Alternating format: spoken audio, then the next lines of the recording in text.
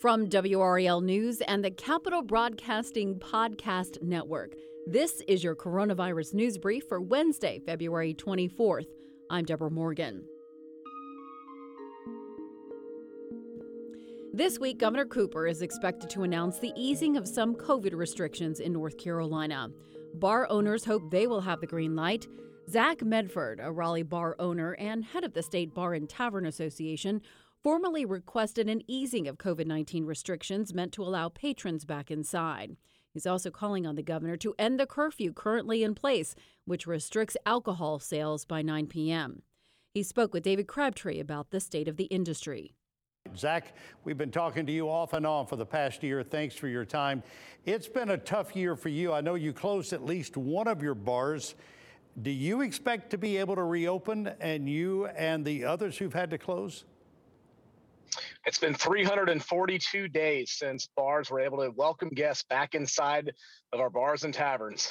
We are very, very cautiously optimistic that we're going to see an easing of restriction and maybe the opportunity to serve a beer to one of our customers that we haven't gotten to see in 11 months.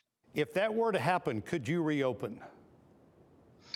I think a lot of bars across North Carolina will never reopen. We've been out of business with no revenue for 11 months. And I think that being able to allow 30% capacity inside of our bars and pushing the alcohol curfew back to 11 p.m. will be a huge step in the right direction.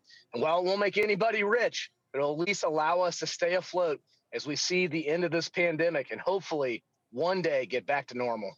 Zach, I know there have been a number of occasions when you were hopeful that something would happen and it didn't. So looking at best case scenario and what would be good enough tomorrow, give us an idea of what both of those look like. You know, in a perfect world, we want to be treated just like everybody else in the hospitality industry.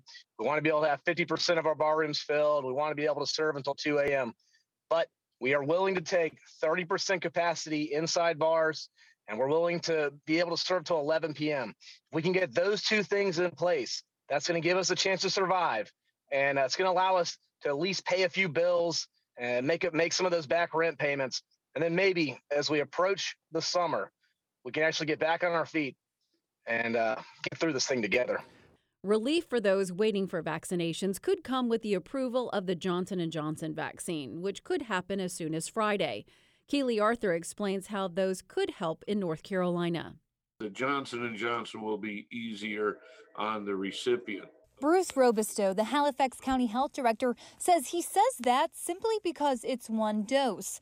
Another difference, storage. For example, the Pfizer vaccine needs to be stored at negative 80 degrees Celsius. I don't predict that anything will be as complicated as the Pfizer product. Just for people to understand, how much easier is it going to be to store it? If it's at normal refrigerated temperature, we have the ability to store, tens of thousands of vials here on site at Sunnybrook or the Commons. County officials believe both of these differences could make the J&J vaccine, if it's approved, more accessible to North Carolinians.